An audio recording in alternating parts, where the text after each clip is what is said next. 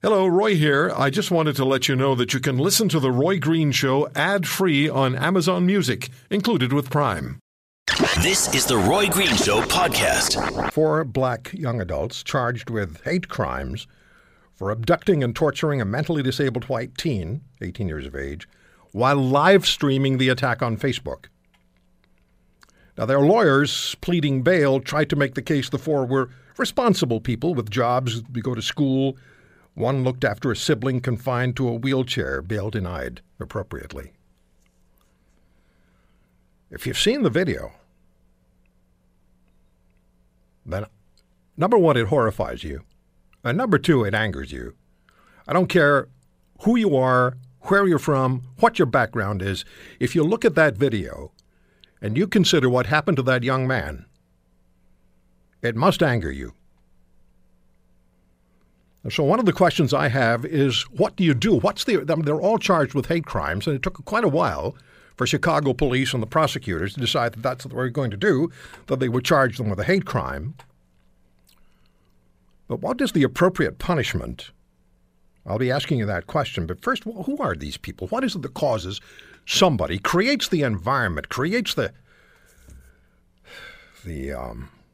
license to behave as they did, as grotesquely and brutally as they did?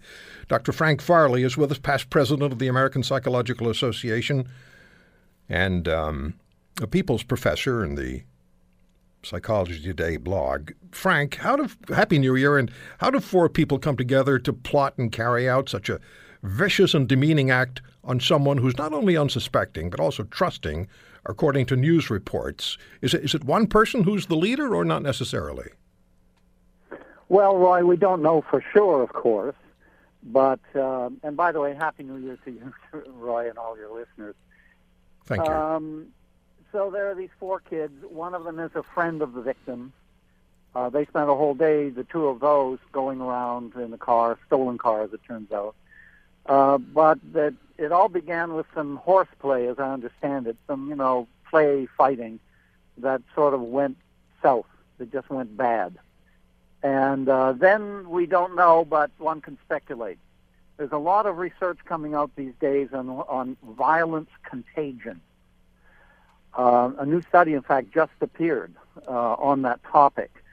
And it looks as if violence can be contagious.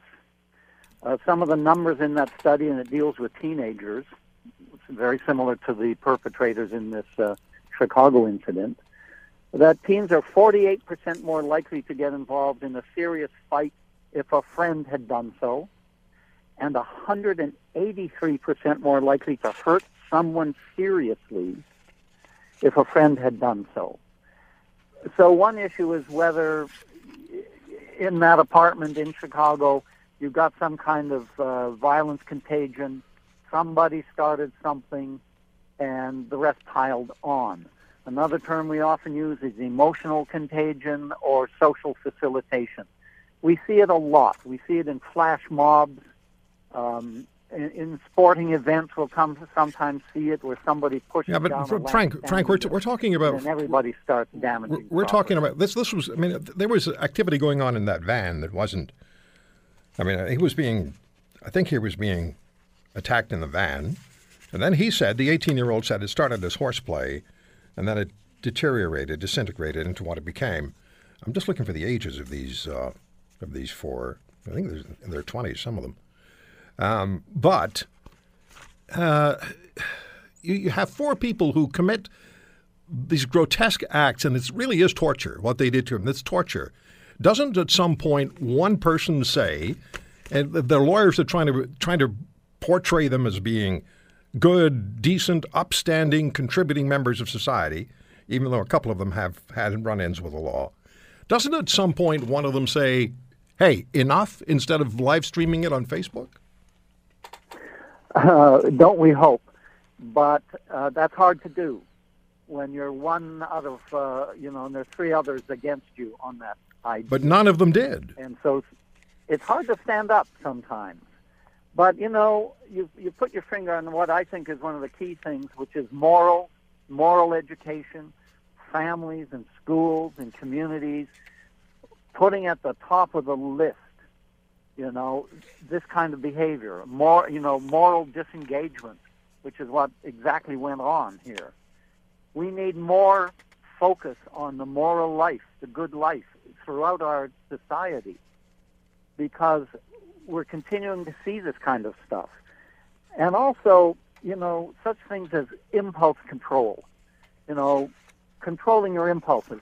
The prisons are full of people with poor impulse control. It's one of the key tickets to prison. Yeah, I see. I think this was a case where they clearly planned to do this. They had intent to do what they did. Otherwise, why would they have contacted the mother of the 18-year-old, apparently, and asked for money? There was intent here. This is and Frank, I only have a minute, but do you think that is this about race?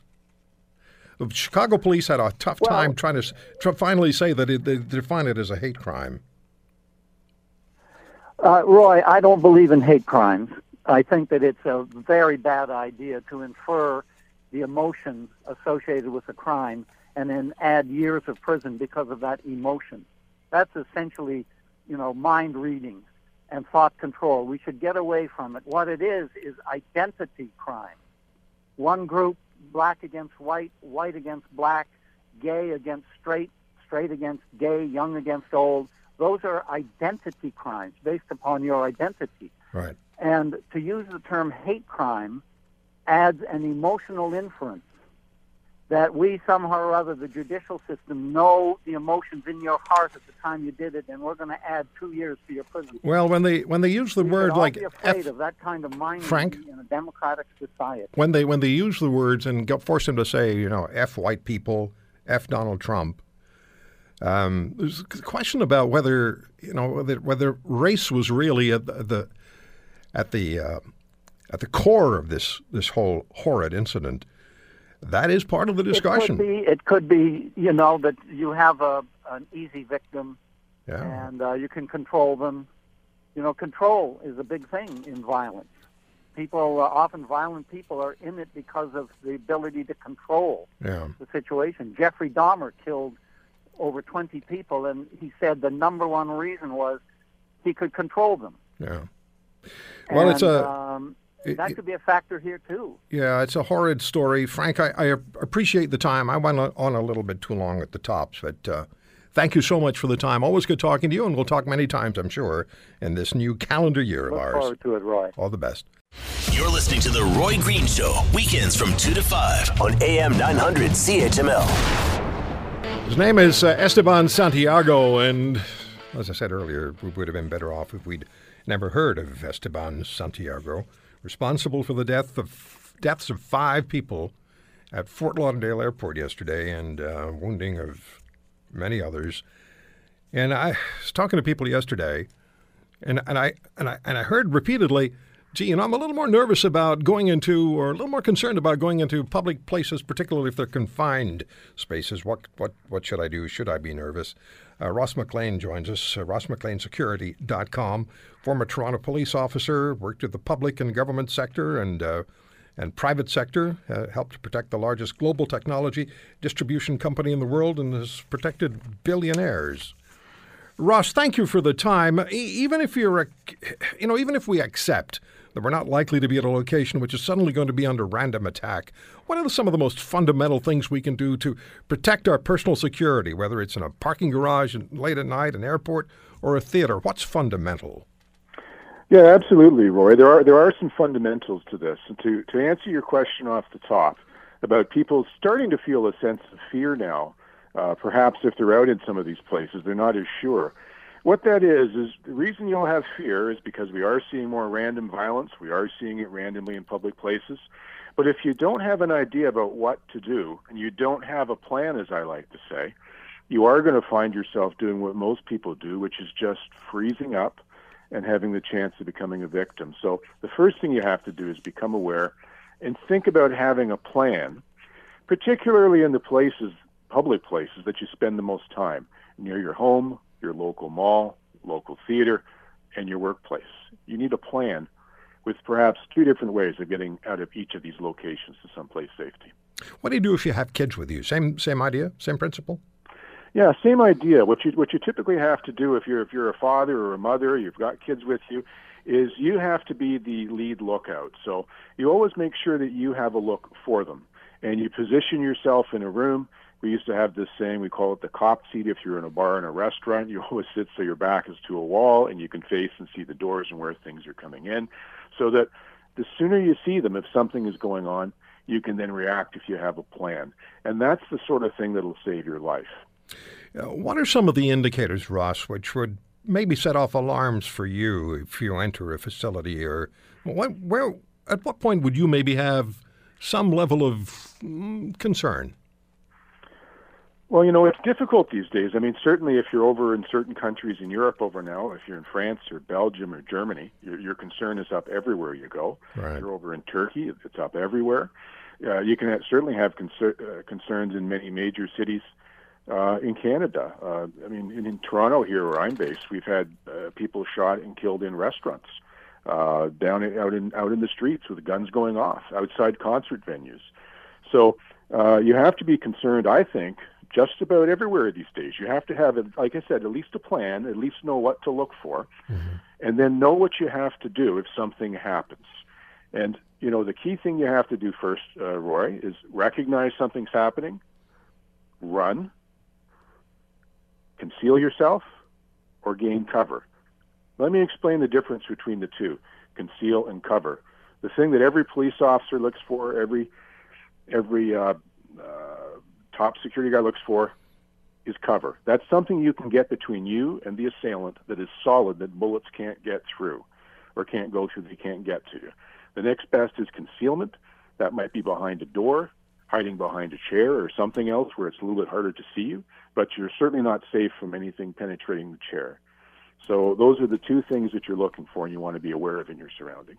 So when you walk into a place, you familiarize yourself with your surroundings. You don't just sit in your seat and stare straight ahead. You familiarize yourself with your surroundings. You know where the exits are. You anticipate where trouble might come from if it's going to happen, and then you have a plan on how to respond.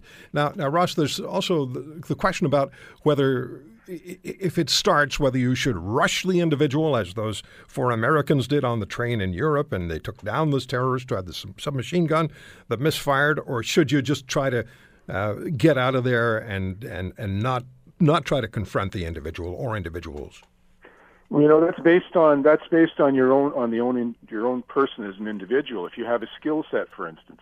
So if there is someone who has a skill set, like the ones who rushed the train, they were trained Marines. They knew what they had to do, and they went and they did it. If you're simply a civilian, you don't have any training, you're not in a position to know what to do, even if you rush the person, you don't do it at all. Don't even bother with it. Get away from it as quick as you can. Call for help. Don't involve yourself if you don't have the skill set to do it. But that's an individual call. Right. And I'll also say with that, it's run, hide, and if they're on top of you and you've got no choice, fight. No choice, you fight. Ross, thank you so much for the time. RossMcLeanSecurity.com on the web, and we'll talk again. Thank you, Ross. Have a great day, sir. Thanks. Thanks, Roy. Ross McLean, Security.com. You're listening to The Roy Green Show, weekends from 2 to 5 on AM 900 CHML. A week ago, Alberta introduced a provincial carbon tax. Many of the pundits like it. Better than they like the Ontario Cap and Trade Scheme, which is partnered by Quebec and California. That's just weird. Although, I said pundits like it, many in the provinces, Alberta and Ontario, are unhappy about these taxes, and concerned businesses will flee and jobs will disappear. The question is, how will Canada's business community respond to higher taxes and more expensive goods and services, massively increasing electricity prices, and particularly since the United States is going to drop its corporate tax rate to 15%, and the Americans will have no carbon tax. I'm not sure all of this is registered on our Prime Minister yet. I'm not sure that that's caught up with him at his Bahamian vacation. Tom Caldwell is the chairman of Caldwell Securities in Toronto. He's past governor of the Toronto Stock Exchange and he's recognized as one of the world's foremost investors in securities exchanges. And Tom, I keep saying, and I say it again, you're our island of sanity. Well, Roy, I promise I won't cry or walk out if that helps you. There's a book waiting to be written, you know. I may do that one day. Well, there's so much that can be said. Usually when there's so much that can be said, it's probably better to say nothing because you're not going to convince anybody. Maybe. I was calculating a while back how many interviews I've done, and I think it's around 70,000. Good for you. Yeah, and I've survived each and every one of them. That's a great career. Yeah, well, let's not talk about it in the past tense. I still enjoy doing this. You and I are still here. I mean, I still enjoy it. Tom, when you look at Ontario and Alberta with the carbon tax, Ontario with cap and trade, and that weird combination of Quebec and California and Ontario, which has the Auditor General concerned that when it comes time for reporting, that Ontario, Quebec and California may fudge the numbers because they'll use all three sets of emissions reductions, if there are any, and they'll apply them to each individual constituency. When you look at these two initiatives, the carbon tax and the cap and trade for Alberta and Ontario, what do you see? How's the business community viewing this? Well, first off, I see chaos. Canada is a big country geographically, but it's not from a population perspective. And another truism I would provide to governments: whatever California is doing, go the other way. Don't do it. The two regimes make it very difficult. But it's interesting. Every politician is scrambling to look as if they're environmentally friendly, even if it's costing taxpayers significant amounts of money. Example: the province of Ontario is buying carbon credits. I don't know what the cost is. Somewhere, the number I hear is about $140, $150 million. That's just going for window dressing. It's not doing anything about environmental. You're buying credits from someplace else to say, "Ha-ha, we've reached our environmental targets." And that $140 million, I know about trading carbon credits and whatever. It's probably going into the hands of some Russian oligarch, for Pete's sake. You're buying smoke, or the lack thereof. And our government seems to have very little consideration of what the fundamentals of an economy are. Eventually, governments, cities, countries, provinces are all in competition with each other, with the U.S., with states, etc. And you reach a point where you're trying to appease one particular lobby group, and you can be doing pretty serious structural damage in the process. I think we're doing that. When you look at the province of Ontario specifically, and you consider these massive electricity price hikes that go hand in hand with cap and trade, I was reading a column by Anthony Furey in the Toronto Sun day before yesterday, and he wrote about a company that is a subsidiary of an American company, and they received a bill for electricity for $123,000 for either 1 month or 2 months. But the delivery cost was $100,000, and the actual electricity cost was $23,000. And the manager of the company is trying not to let the Home Office know, because his concern is that if they find out in the U.S. what's happening, they'll close the Ontario company and just move the jobs to the United States. Well, there's going to be enough motivation in that direction anyway. We seem to be kind of poking that stick in people's eye. Our hydro bills are a result of nothing other than mismanagement, misgovernment, and corruption. I mean, we spent tremendous amounts of money buying high-cost energy from uneconomical sources. Oh, yeah, it's great to have wind power and solar power, etc. And the sooner we can move in that direction, that's great. But to get way ahead of the curve and start wasting money on it that costs tremendous amounts, and these are jobs we're going to be talking about. I think Toronto, or should I say Ontario and Quebec, have significant problems coming in the manufacturing sector, and that's not only because of Mr. Trump, but these items that you're mentioning as well. There are problems coming here, and no one seems to see it coming like a railroad train, for God's sake. And yet you have the Premier of Ontario simply saying that, well, she made a mistake when it comes to electricity, and you have citizens of the province, 500,000 can't afford their hydro bills, but you have people, real people, choosing between food and clothing and heating because they can't afford the electricity prices that Kathleen Wynne and her government have created. There was no need for them. They're not doing any good, but they've created them, and the Premier says, well, it's just a mistake. Well, it's easier for her to discount it, but I do think there's a lot of angst being created because of flawed policies, the timing of flawed policies, and basically corruption. If you look at the plants we were building and canceled and penalties being paid for this happens all the time. Hundreds and hundreds of millions of dollars just thrown out the window. And the interesting thing is that whenever the Auditor General's report comes out federally and the counterpart in Ontario, nobody listens to it. Everybody ignores it. Oh, well, that happens because our dealings with governments result in just basically low expectation. But I do think the current government in Ontario, and I don't care. I'll vote Liberal, Conservative. It doesn't matter to me. But they've transcended our low expectation barrier as far as I'm concerned. I mean, there really, really has to be a wake-up call for whoever is going to be running the province. We're in a tough competitive game, and we're setting ourselves up for some real difficult times. And that means people, as you said, people, jobs, employment, that sort of thing. And yet the people who are delivering these taxes, like Justin Trudeau with his magical carbon tax, for which, as Brad Wall, the Premier of Saskatchewan, pointed out twice on this program recently, the Prime Minister admitted that he'd done no financial impact study of any kind. So you've got that. You've got Canada with a 34% corporate tax and carbon tax, if I have my numbers correctly. And the United States will, under Donald Trump, have 15% corporate tax and no carbon tax. That doesn't, it's not rocket science to figure out where people are going to park their businesses. Oh, absolutely. The challenge is our Prime Minister wants everybody to like him. And when you come at leadership on that basis, you cave into almost every pressure group or loud voices that appeal to you. And, you know, I always say as a leader, if everybody likes you, you're doing something wrong. You mentioned his tour across the country. I noticed something in the paper today that struck me as very strange. Trudeau is not attending President Trump's inauguration. Now, you know, people, oh, well, we don't like Trump. I don't want to even hear that guff from people. Like it or not, he's going to be the president, he's going to be running the store, and he's going to have an impact on Canada. Ergo, sooner or later, as Ariel Sharon said many years ago, you've got to talk to your enemies. You've got to establish a relationship. For him to play the game his dad did, you know, poke the Americans in the nose from time to time, is not going to work this time around. We have to develop dialogue, discussion, where you can have a voice in Washington.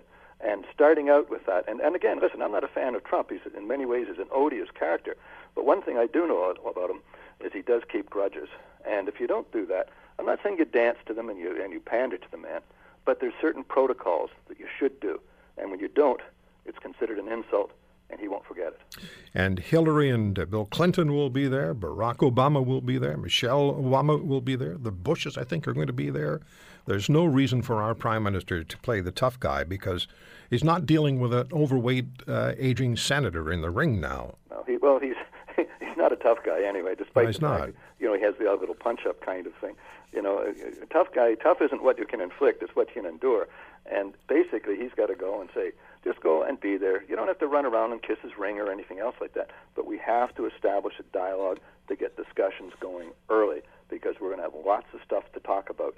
And if you decide we're going to be independent, like his dad played that card, and now he was playing it against Nixon, and mercifully we followed up with having better relations with Ronald Reagan and Mulroney. But the problem here is that if he starts out on this basis, we're going to have an uphill discussion going on in every issue, from softwood lumber to autos, and the scary thing is autos, like it or not. Well, I want to talk to you about that when we come back. You're listening to The Roy Green Show, weekends from 2 to 5 on AM 900 CHML. Here's an email, or at least not an email, a tweet from at E. Grabotsky. I heard that Toyota's pulling some production out of Ontario and moving it to Mexico. That would have been last year that announcement was made, and it's the Toyota Corolla. What has also happened is that Donald Trump has fired a shot across Toyota's bows now and is talking about if those Corollas that are going to be built in Mexico are going to be brought into the United States, that accompanying them is going to be a large tariff.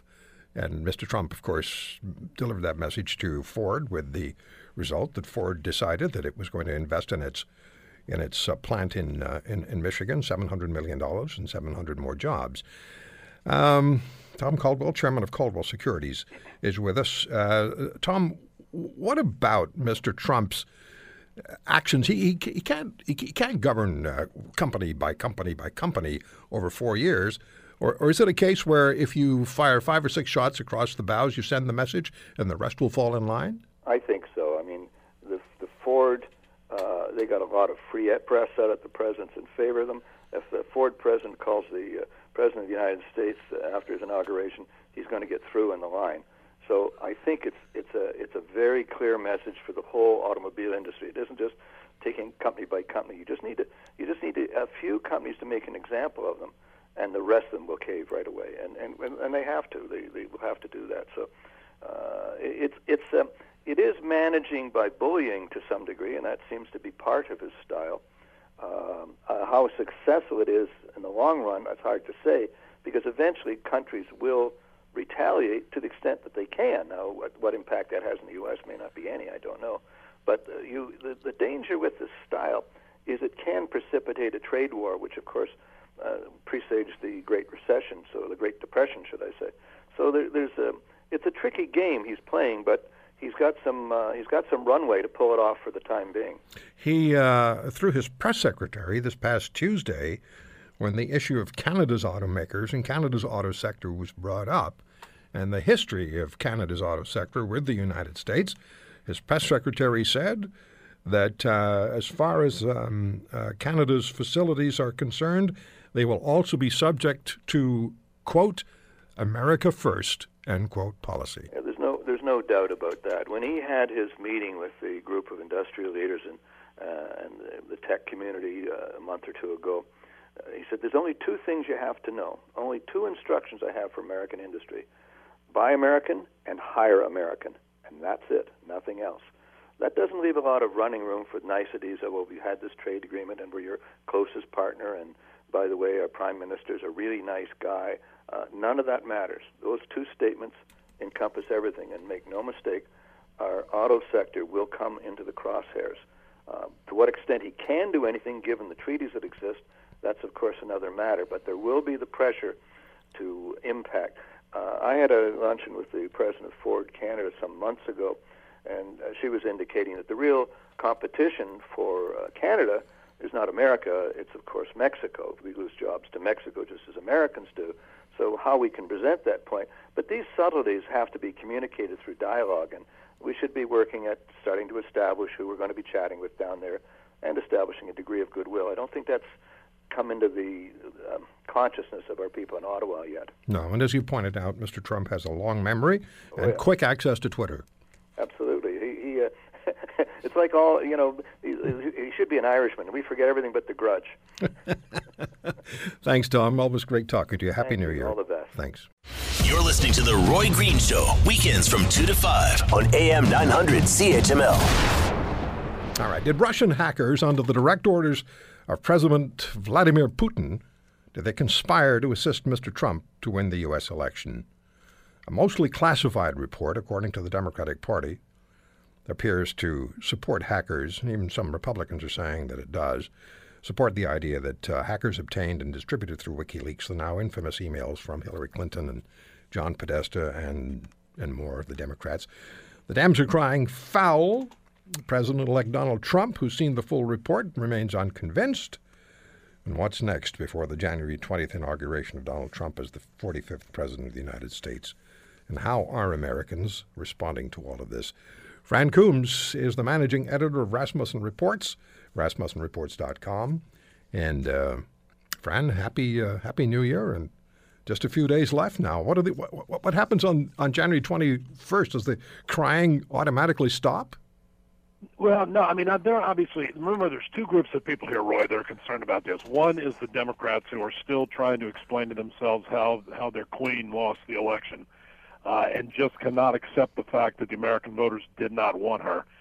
And there's the people like John McCain and Lindsey Graham who miss the Cold War, and they're just dying to ramp up another Cold War with the former Soviet Union. So there, I think you're still going to hear about this from the usual suspects on both sides. But as far as Trump's concerned, I mean, I'm sure you saw the news report, the latest thing he has said is that anybody who thinks it's a bad idea for the United States to have better relations with Russia is a fool. And, I personally agree with him, and a lot of people I talk to feel the same way. I mean, war with Russia, what's that all about? Yeah, no one's actually saying the Russians affected the voting on November the 8th. And I see from your polling at Rasmussen, only 21% of Americans believe that Russians affected the outcome of the November 8th vote at all. Well, actually, it's smaller than that. Out of the group of people, I think it's something like, I can't remember totally, but I believe it was 39% of people believe, of all voters now, I mean, the Democrats believe it more strongly, but 39% of all voters believe that outside Hillary Clinton lost because of outside factors. Of that 39%, 21% attributed to Russian interference. So, I mean, there's not again, if you go and scratch the average Democrat, they're going to blame James Comey, the FBI director. They're going to blame so-called fake news.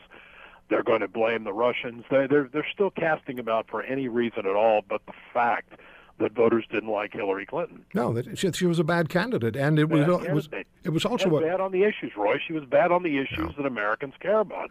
And it was also a verdict on the 8 years of Barack Obama's stewardship of the White House.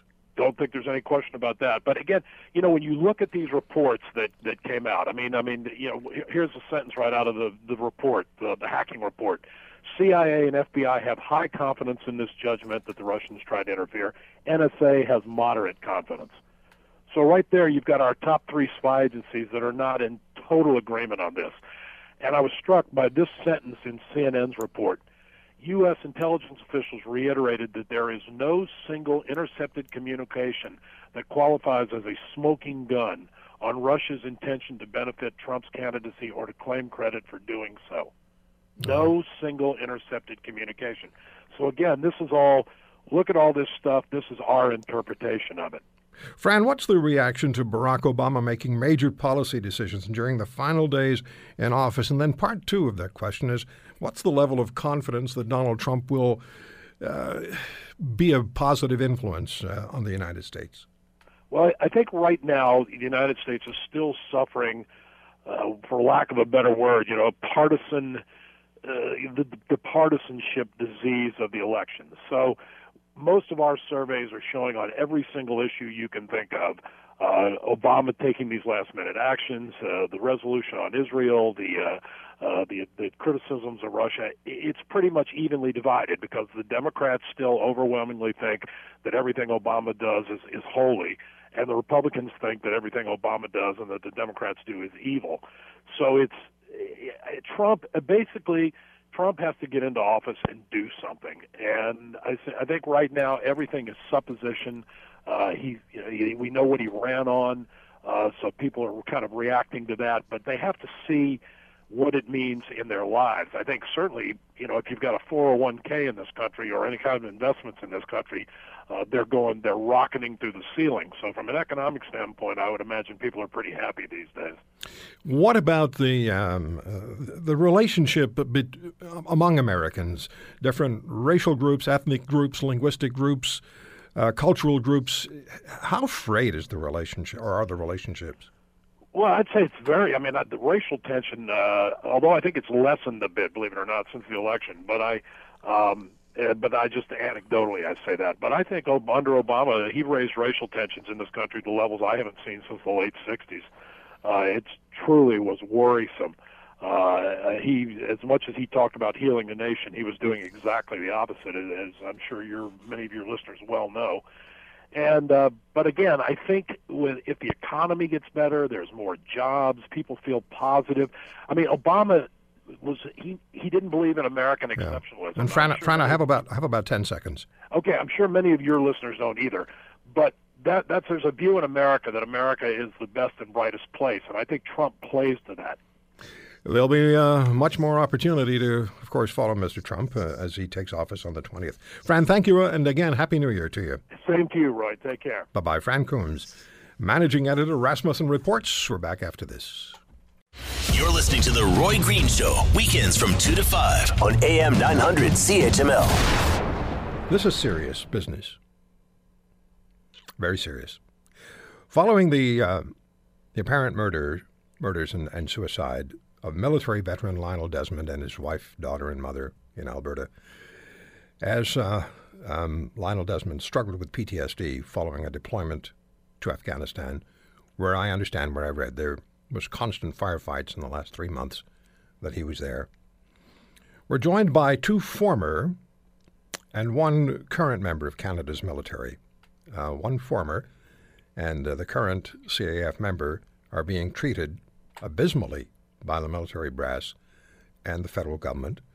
The former CAF member, struggling with PTSD and abandoned by the Forces and Veterans Affairs Canada, and you'll hear his story in more detail in just a moment, but I just want to say this struck me so directly.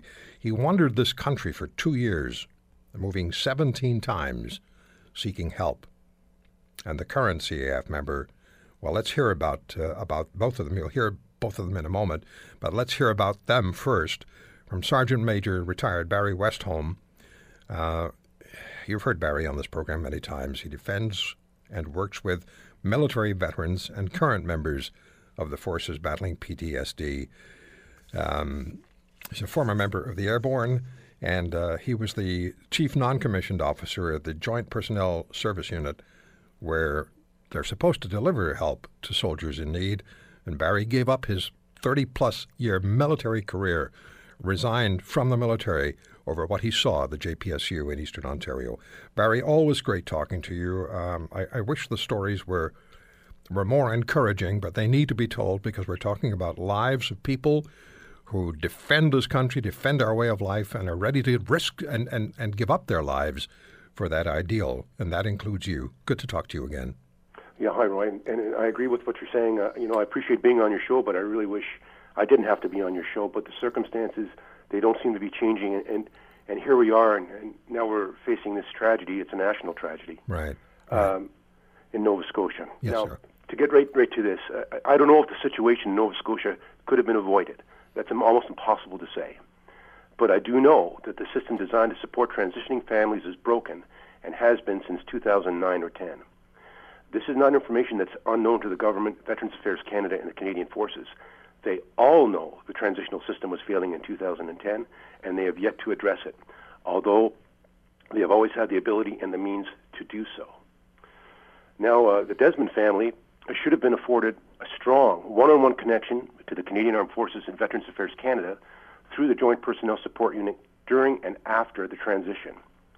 And looking at the staffing model for Nova Scotia, something which I just found out today is 4 years out of date and inaccurate, I found it impossible for the JPSU to cover their area of responsibility of nearly 500,000 square kilometers with really only about a half a dozen staff members. This stated, the support, if any, available to the Desmond family was minimal in the extreme. So now the question becomes, why wasn't the mandated support in place for the Desmonds, since everybody knew that it was lacking?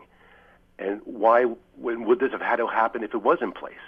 Those are the questions only the Chief of Defense Staff can answer, and answer them he should. Now, to the guests on your show, they've made it through the Joint Personnel Support Unit just barely. Your first guest was ejected from the JPSU in a psychotic state, totally unsupported and in crisis. As you mentioned, he wandered the country for 2 years and is now working to get his life back together. He has a challenging story, as the benefits he would have normally been afforded but couldn't use on release, time expired. In supporting his case to get them back, I've used an example of a soldier being in a coma who wakes up one day to find that his benefits expired because he couldn't use them. This is the exact thing that faces your first guest. This is unacceptable, and this particular person has been fighting with tenacity, still injured, inch by inch, to take advantage of the benefits so he can move on with his life.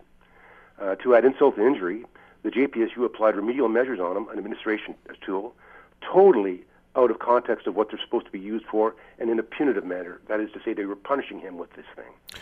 He's been trying to get those documents removed from his file, as any person would, I would, and in response, the latest commanding officer, a brigadier general, denied his request in the name of military protocol. Your second guest is still in the CAF and also in the Joint Personnel Support Unit, and I admire her bravery for coming on the air.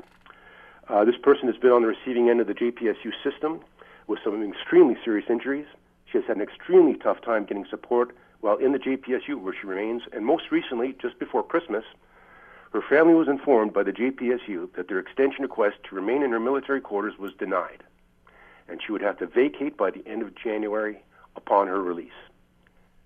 This essentially would put a family out into the cold, because we know that the benefits that come to them are sometimes delayed by months. So this is what these people have to put up with. That's what she has to put up with. And the Canadian Forces, however, have since reversed that decision after external pressure was applied to them.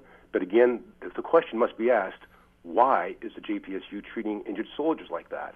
Yeah, Barry, just before you introduce them, Yep. Remedial measures, that's when commanding officers or officers determine or decide, not determine, but decide that a member of, in this case, the Navy, has not lived up to something or other that they believe they should live up to. Could be your haircut, who knows? Could be, yeah. Could be your haircut, quite literally. And that can trail you around for the rest of your life and affect you for the rest of your life. Well, it sure can. And they're not designed for people that are leaving the military. They're designed for somebody that's starting out their career in the military or has a long career in the military to go, and they're making some bad decisions with their career. Remedial measures bring them back into line, and they're quite serious. The ultimate remedial measure is dismissal from the Canadian Forces, which this person was threatened with while he was in the JPSU and while he was injured. You're listening to The Roy Green Show, weekends from 2 to 5 on AM 900 CHML. Barry, you've told us a bit about our guests. Would you introduce them to us and us to them, please? Yeah, sure, Greg. I will, Roy. What I'll do is I'll just let them introduce themselves. Sure. With that, I'll turn the mic over to British Columbia, and I'll let this thing get going. Okay. So, who's in BC?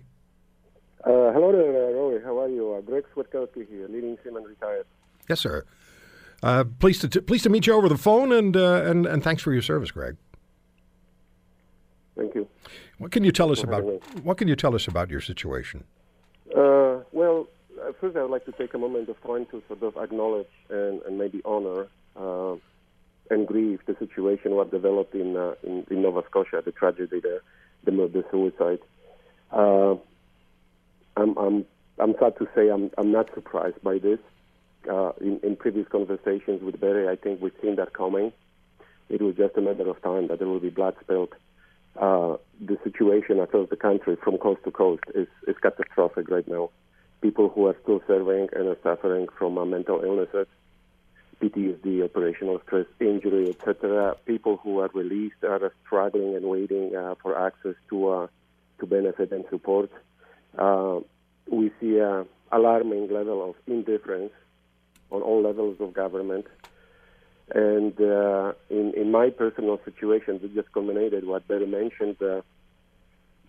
I started feeling, I participated into kind of a pre-key PTSD programs recently, back to back, one in November, one in December. And I realized with the clarity how poorly I was treated by the unit that I belong to in Halifax, the GPSU IPEC organization.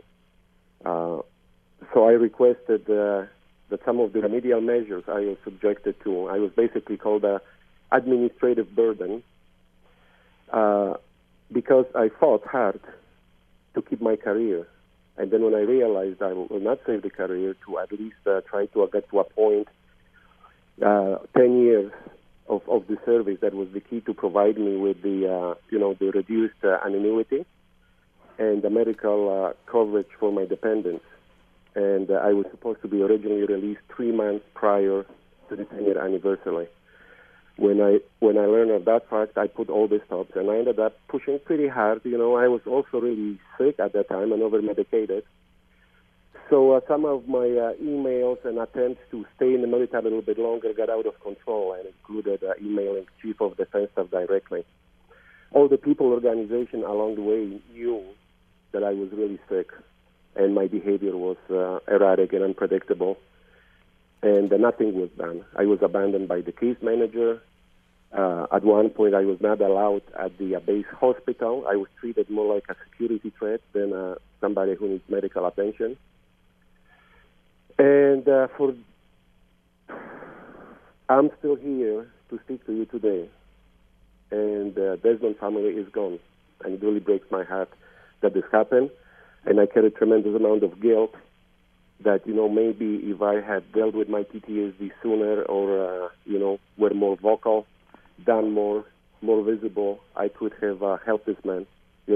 If I had a chance to have a conversation with him, maybe I could have shared with him my experiences. I went through a period of time when I wanted to die myself really badly.